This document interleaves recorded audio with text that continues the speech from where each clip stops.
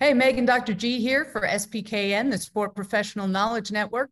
Today, we sit down with former professional football player, podcast host and author, Asante Cleveland, and Dr. Trevor Cody, licensed clinical sports psychologist at Amplify, who over the past 10 years has been working with collegiate, Olympic, and professional athletes, as well as C-suite executives. Guys, welcome. Thanks for having us. Thanks. Happy to be here. Why don't we jump right in? Asante, why don't you start? We'll just have you guys tell us a little bit about yourselves. Yeah, my name is Asante Cleveland. I spent 4 years playing in the NFL. My career ended, like most, very unceremoniously after a knee injury. And since that transition, I have been working to figure out what I wanted to do. And since then, I've hosted a podcast called the White Tiger Podcast, helping people escape from whatever cages they put themselves in. And then I started writing a book about my childhood and the traumas I went through in order to help share my story to help others that were going through a similar situation during the 2020 lockdowns. And ultimately, what I experienced then to help me make it to the NFL. That's great. You're also working, you're doing something with Amazon, is that right? Yeah, so I work in digital advertising now. Yeah, so that has been a fun new You're challenge. Hired. Yeah, it's been a great skill. It's been great doing something that is not dependent on how well my body holds up. Yeah, good deal. Trevor, how'd you get here? How'd I get here? Well, I think I surrounded myself with amazing people to be able to kind of carry me to this place. But I finished my collegiate experience, played soccer in college, and had no idea what I wanted to do. I knew that I had an affinity for sports. I was that kid that woke up extra early in the morning to watch SportsCenter at least 3 or 4 times before I could go to school. So I had that in my blood, but there was also another thing that was, how do I help others? How can I use my knowledge and affinity for sport with this combination of helping others? And so I literally went to a library after graduating college and typed in sport and psychology, and this field popped up. Had no idea it existed. And then from there, literally, I got lucky. I attended Denver University for my master's in sport and performance psychology, and then went to Boston University to get my doctorate and specialized in sport and performance psychology as well there under Dr. Amy Butzel. And through that whole process, it was just kind of just like, okay, I got to do this, and then I got to do that. And eventually got to the place where, okay, now you're in school and ready to start working with athletes. And now I'm at a place where I think I have a little bit greater understanding of what I'm actually doing. And so for me, it's really about being productive, learning, and how do I serve others? For me, the serving others piece is really fundamental to guiding my day-to-day. And like I said, I've been very fortunate and grateful that I'm able to do that in the field of sport and highly competitive environments. And the mechanism which I can create change and serve others is by, helping them heal, endure, and thrive from really the inside out.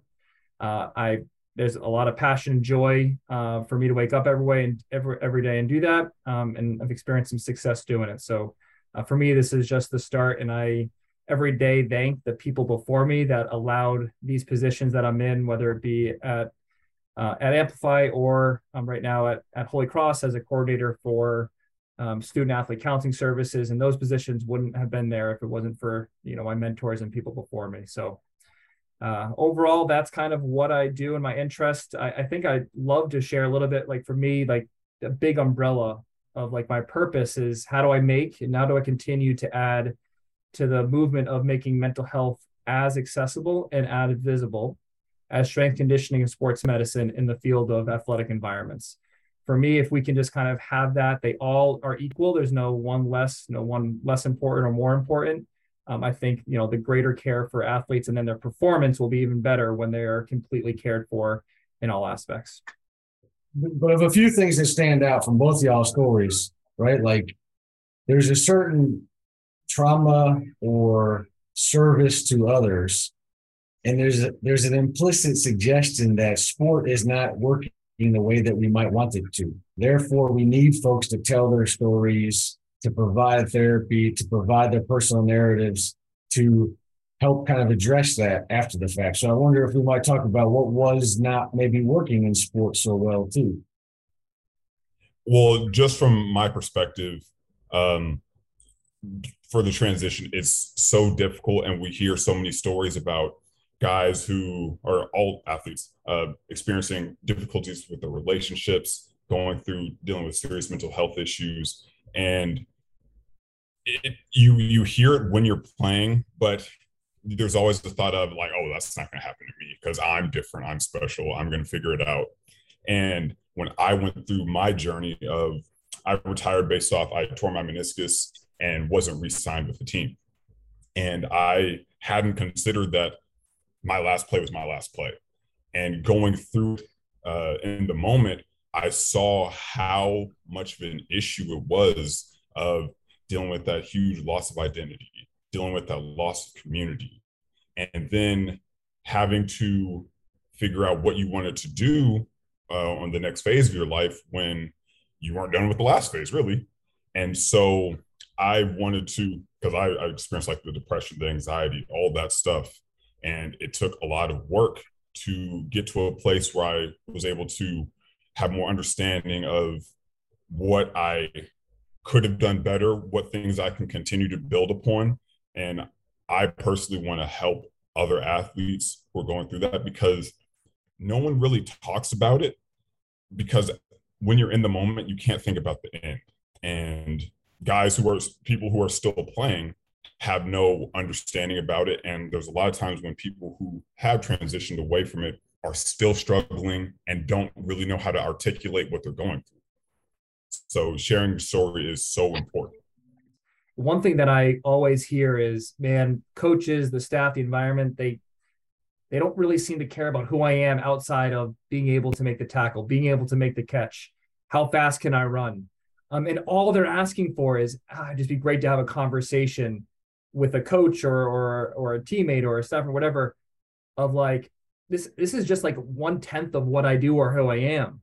But yet all the money, all the attention is directed to this one thing. And it really, what I've noticed is it kind of puts people in traps and pressure and the weight of the world on doing those things, when then they lose focus on all these other aspects of their identity. And so when when you mentioned about, is sport not doing the right thing? It's how, if we truly could care about the athlete in all aspects, like I said, I think we've seen performance match and exceed when we're actually taking care of the entire athlete, or just even talking about the athlete more than just what they do on the field or whatever realm that they're working in. So for me, that's where I think sport can really get back on track, is allocating some level of attention and time and energy towards other things that they do besides just getting ready to play. Yeah. And so, right, if we're going to be concrete about and thinking about the audience, and if we're looking at youth sports or high school, college, professional, right, on that caring continuum, how does an organization, or how this is part of the debate in the caring literature, can an organization or a government entity, how do they really care compared to an individual? So maybe it might be even be easier for an individual to care, and we might be able to provide some coaching education. So anyway, the question is, let's think about individuals and organizations at the different levels of sport and how they can express care. I just start with easy questions. I'm really just a softie. I just throw out easy softball stuff. Well, I appreciate the systems level, right? Because when we talk about like individual stuff, but if we're really going to create change, we got to look at kind of the upstream and how can the people at the top then kind of trickle down. So I appreciate the question. Asante, do you want to kind of give your thoughts, or do you want me to? Yeah, I could. I'll pass it on to you to do what I do best, which is just parry the attention. From the individual side of it, I think it comes from dealing with coaches who care.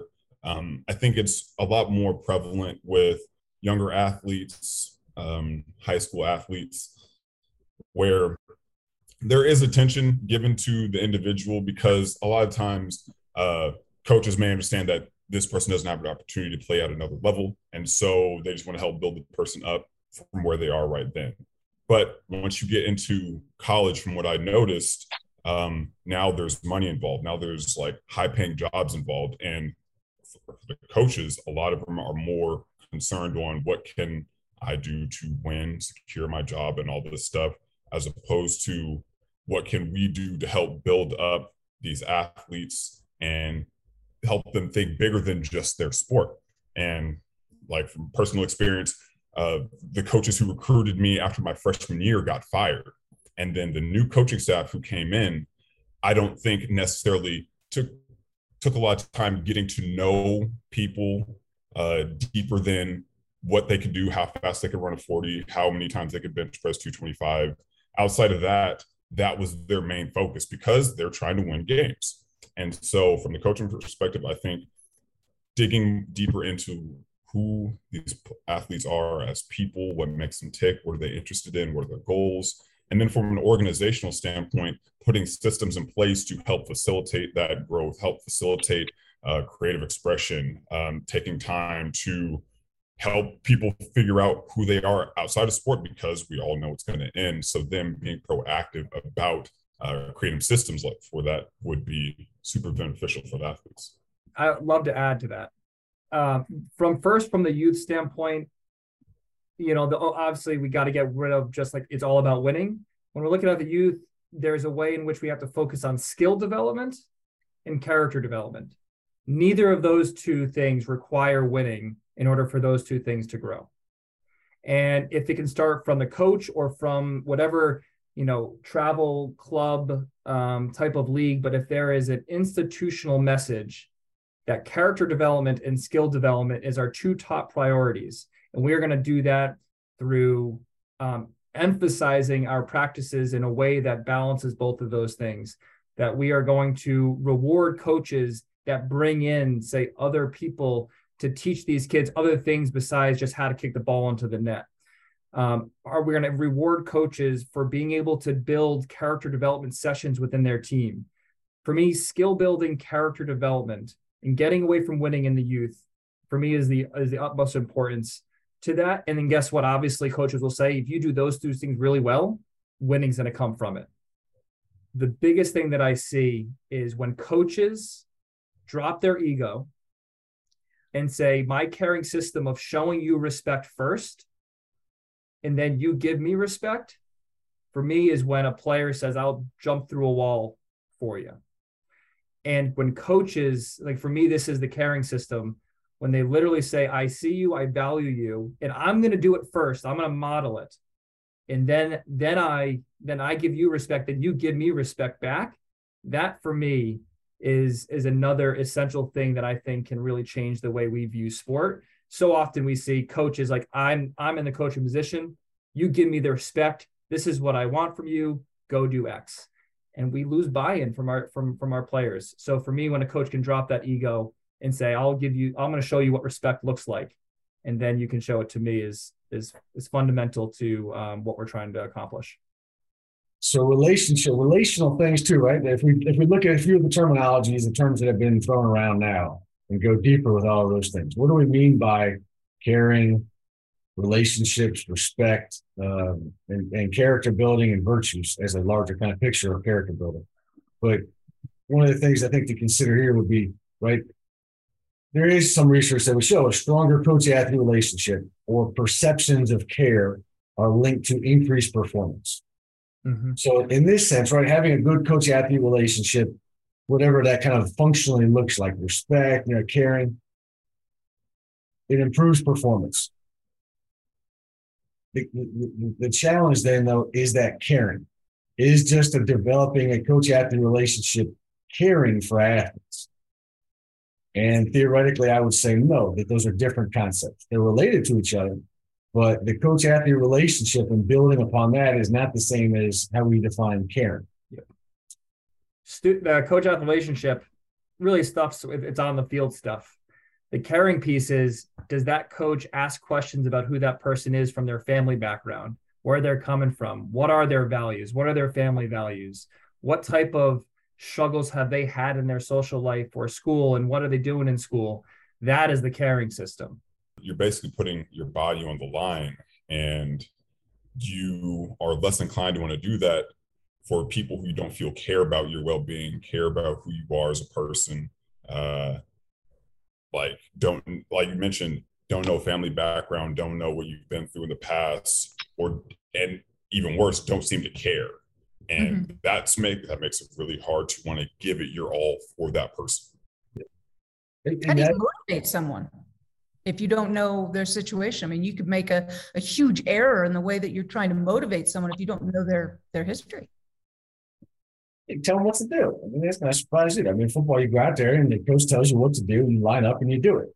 I mean, that's fairly common. I mean, yeah. You go, here's how to do this technical skill or this physical skill. Go do it. If you want to be here, go do it. If you don't want to be here, get the hell out. Yeah, I mean, and a lot of it is based off fear, especially in the college level, when this person, whether you like them or not, is the gatekeeper to your future. If you have aspirations to play at the next level, you have to do what this person says, no matter how you feel about it. Which is one of the reasons why we see more abuse in college football than we probably do in the pro level, because the pro level, you're not going to get away with that. Because the players union, because the players now have more financial capital and more social capital, and social media as well, Powell. Let's go back maybe here too, Asante, to your story too, of if you're thinking through, your childhood up through all the sports that you played, how is it that we get to, right, when you leave professional sports at that point, right? And you went to college and all those things, right? You went to college, right? You have a degree. You went to college, right? You went to college. That whole. How is it that when you graduate or when you retire early, then right, all these skills that you have, when you're still trying to figure out. Both of you actually said earlier too, trying to figure out, what am I doing? What am I want to do with my life now? And let's talk about the lack of or the challenge to be so immersed in sports and that athletic identity that you had touched on. But then, right, how do I get out and then figure out who am I now and what do I want to do? Yeah, well, as you know, in college, you don't really have any opportunity to dive into other things outside of sports. Like college athletes essentially are the only people on campus who can't plan for the future. Like they can't go meet with, they can't go have an internship. They can't meet with agents or anything, but they can't really plan for their future. So what I thought I wanted to do was get into broadcasting. So during my off seasons, every year in the NFL, during one of my off seasons, I would do something outside of football. So like my rookie year, I worked in the marketing department for the 49ers. And then the next year I did an externship for 3 weeks for Comcast Sports. And so my thought was, all right, once I'm done, I would get into broadcasting. And early into when I was still trying to figure out if I was going to try to get on with another team after I'd already been told no by the Patriots, I had an opportunity to do sports radio. And as I got into it, I realized I didn't really like it. It was so gossipy. We were talking about, it was during the off season where the only thing that's really happening is guys are getting in trouble. People are getting arrested for dumb stuff. And that's what we were talking about. And I didn't really like that. So then it was, oh shoot, my plan that I thought I had it all figured out, I don't want to do it. So then to figure out, all right, really now what do I want to do? And that was a tough transition to, I tried a bunch of different things that were really looking back kind of out of context to who I was, but I didn't know what I wanted to do. And also I didn't really know who I was without the sport. So I was just trying things, hoping something stuck. And it wasn't until one started doing the podcast where things felt right, where it was around being of service and trying to share stories to help people. And then with sharing my own story, feeling a little more fulfilled to see okay, my purpose is around helping other people. And it's just about how do I want to do that and who do I want to help? So what I find fascinating to that is it wasn't that all of a sudden you realized that's what where my passion is. It was you were just finally given a space to voice it or to find it. It wasn't like you had to develop it at that time. So if people asked you early in your career, whether it be at Miami or in the league, and you were already you actually started to have those deeper conversations in the middle of your playing, I'm guessing it would have made the transition a tad easier, to not feel like all right, it's done. What's next? It's like, how about I think about what's next while playing? But coaches are so afraid of, you can't distract him or her from thinking anything but performing on the field. And so that for me is what I find fascinating to that story, Asante, is if you were given the opportunity earlier and just given that space, it may have, my guess, helped a little bit in the transition next. I 100% agree. I think had I been asked some of those questions earlier, so like what really like changed the tide for me was after when I retired, I was invited to come on a podcast, and that was the first time where I had an opportunity to really like share my story, share what I learned, and it was so therapeutic for me that I just like kept coming back because at that time I had nothing else to do. So it was kind of scratching the need of like feeling like I was doing something, but also it was so helpful just to be able to share and talk about things. And that's when it started to morph into like I came on as a co-host and started like having other people come on. But I think that had I been asked a lot of these questions a lot earlier or been prodded to like think deeper about my own personal situation, I think I would have had a much smoother transition. And look at how without a players union, that none of that would exist. And that the players union, right, as a collective for the players' needs, has been created and advocates and improves the players' condition. Sometimes I have to make this obvious, right? As unions in this country have gone on decline, that's the point of the union. They're not to say that they're perfect, but they are one of the few people or places, institutions advocating for players' needs, because obviously those needs are not being met. Yeah, for sure. I think I follow that up with college. Then how much did they do that in college? There was at my college, there was really none of that. There was nothing encouraging thinking outside of just sports. And it's only been very recently when it's been actually celebrated when athletes have other interests outside of just their sport. Because for the most part, people just wanted to know that they're athletes. That's all they thought of from sun up to sundown. They only thought about their sport and how to get better. And that's just not the case. There are so many people, we're all so dynamic, so many different, wildly different talents within a locker room that you would never imagine. There are like artists, there are musicians in there who also are good at this sport. So where does that, right? Where does all that come from, right? This is not like a natural thing. We expect athletes then, right, to be wholly committed to just being an athlete. And we are constantly bombarded with messages of, LeBron James or somebody else or Peyton Manning that's in the gym, on the court, never doing anything but that, practicing from sunrise to sunset, grind it out, work harder than everybody else. This is the only way to achieve success, right? All these things are naturalized.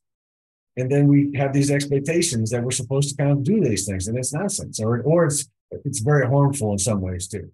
It's not just the players either. I mean, parents now. I mean, look at the movies that are coming out about Selena. I mean, Richard. King Richard, yeah. Yeah. I mean, it's up to the parents now to get them obsessed with the sport from age 4.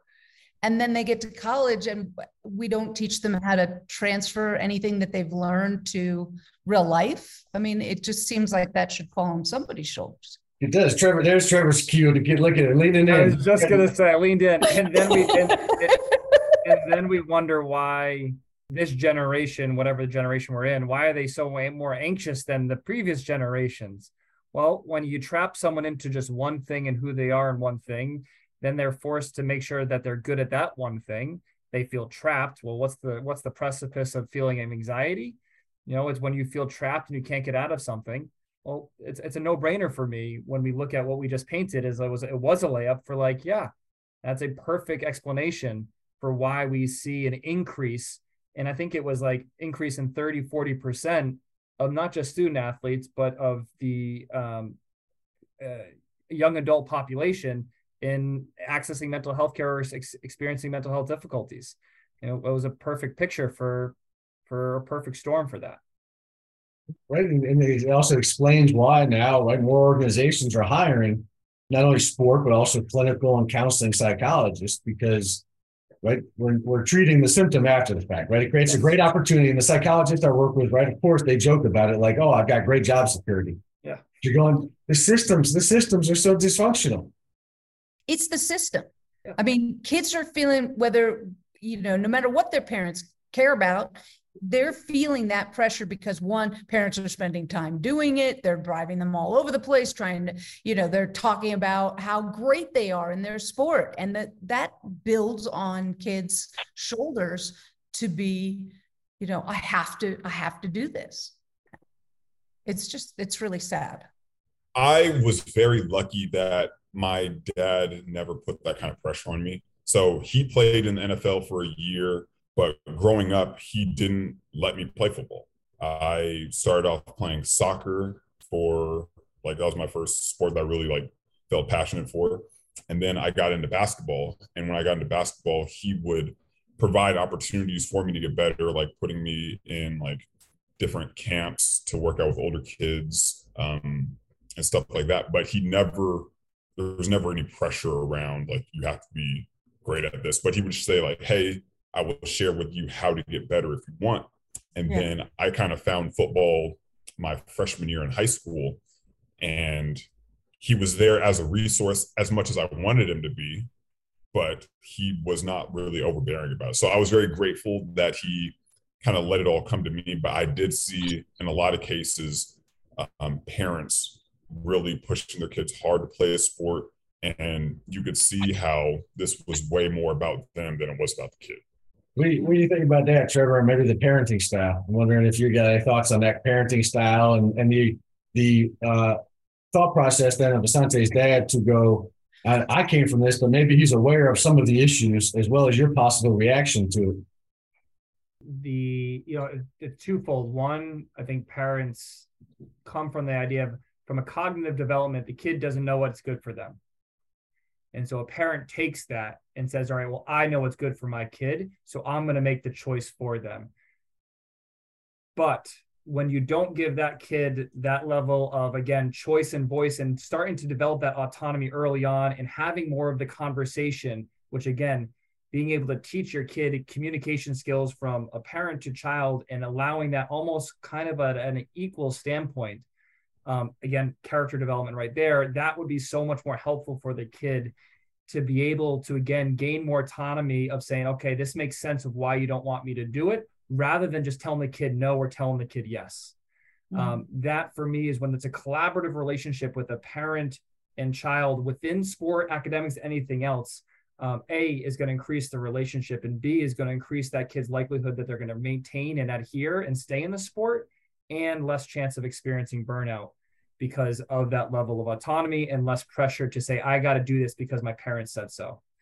That's kind of the things that shout out to me when Asante was sharing that, his story. Well, we have a secret that we're going to let everyone in on. The two of you are going to be having your own show on SPKN, which is fantastic. It's called Beneath the Armor, which I love that. I love that title. Do you guys want to tell us a little bit about it? These two are going to do a show? Yes, we are. You know that. Lucky audience. We just talked to them for 50 minutes. Now they're going to get their own show then. Now they get their own show. We like them that much. All right.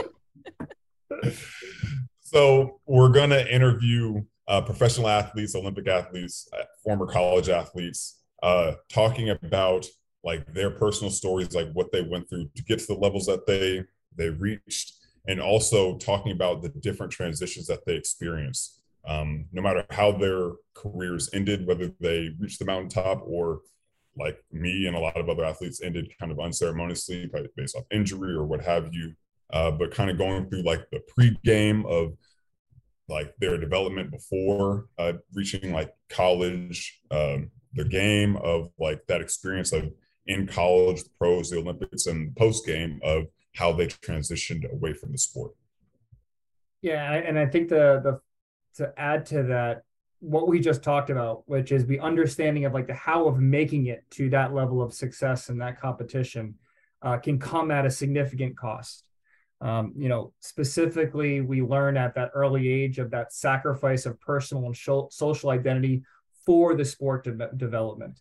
And obviously that can kind of create at times a very feeling of being trapped, the weight of the world on the athlete's shoulders to meet those expectations, which obviously can then follow up with a whole host of mental health difficulties. So then when we think about transition, which is inevitable, whether it's expected or unexpected, you better believe that your mind and body are going to react either with defensiveness, they're going to act maybe with a struggle of range of emotions, whether it be positive or negative. And so because of the inevitability of it, and because of maybe, like we mentioned, is in sport, it's not really built in throughout your time in that process of developing what's life like after the sport. What we're hoping to create is a space for really successful athletes to share their story, to help others going through either a similar transition or experience, but also to really provide that education for students kind of growing up and wanting to be in the field where they knew they couldn't make it from the athletic standpoint, but they wanted to be it from the health profession or the serving field. And so that for us is twofold, for the athlete, but also for the health professional that wants to help out the athlete from a mental health or sports science or coaching way. And just real quick comment on one thing too that both of y'all said, and two different things. Asante too, that the internalization, you played in the league, my man, right? You played in the NFL. The internalization that your career ended without like a luster, like a bang, right? Like there was an injury, but like you also were like one of the top percentages of athletes in the world in the NFL. But unless it goes out, right? Unless you go out like Tom Brady, like married to the supermodel and winning Super Bowl after Super Bowl after Super Bowl, you still haven't really achieved it. Like that's how crazy our ideals are. Yeah. And how internalized it is. And the importance then of that, of what y'all are talking about with transitions. And, I'm a terrible loser. I mean, I got hurt, tackling the quarterback. You still got a first down. That was the end of my Division III career. I mean, that's how lame I was. But like. Yep. Yeah, we all, as athletes, we all romanticize the idea of kind of just riding off in the sunset after winning that 5th Super Bowl but that's not the case for most athletes. Most athletes don't get to go out on their own accord. They don't necessarily know that their last play was going to be their last play. I'm sure you didn't think for you after you tackled and he got the first down. Yeah, he was like 3rd and 1, man. I had him in the backfield. I had him, and then my shoulder got dislocated, and he still got the first down. And I was like, oh, man. Oh, man. That was it. But that's just how it goes. And it's okay because it happens to a lot of us. So understanding how to kind of like learn from that and take what you've learned from sport overall and help use that in your transition away is so important. There's a lot of good too, and I can't wait to see y'all and tune into y'all's show too, because there's a lot of interesting academic work right now on transitions and student athlete or athlete development. There's special issues of journal. There's some new books that are just published, and there's new books coming out on retirement, transitions, and there's a new one that's out on mothering. There's another kind of aspect of what you think about a female athlete too, that they're competing and then they get pregnant and then they're back to competing. What a series of transitions too. And the same thing for fathering as well.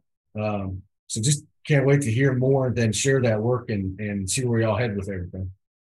Sounds like you might get into a little bit of perfectionism as well, maybe, perhaps. Yeah, well, that's always the theme. I was just going to say, isn't that present in all highly competitive individuals? Yeah. It's just whether it's healthy or not. Yeah, right. Yeah. All right. Well, we are very excited about the new show, and you guys already have some people lined up, don't you? Do you want to share, or you want to kind of keep it secret, or? Yeah, we've got people like Patrick Willis lined up. We have Jim Harbaugh lined up. We have Tiana Madison. We have Cassie Lickman. We have a lot of professional athletes already, Olympians. So we're excited to have Jen Welter. Jen Welter. She's a kick. All right, guys. Well, we really appreciate you being on, and we look forward to the new show. So thanks for the time. Thank you guys for having us. Thanks for listening. Make sure to leave us a 5-star review and hit the follow button, because there's more sport knowledge on the way. If you're interested in more information or want to engage in further conversation about these and other issues in sport, Visit our website at spknmedia.com. To stay updated on all things SPKN, follow us on social media at SPKN Media or email us at team@spknmedia.com, and we'll be happy to welcome you to the SPKN community.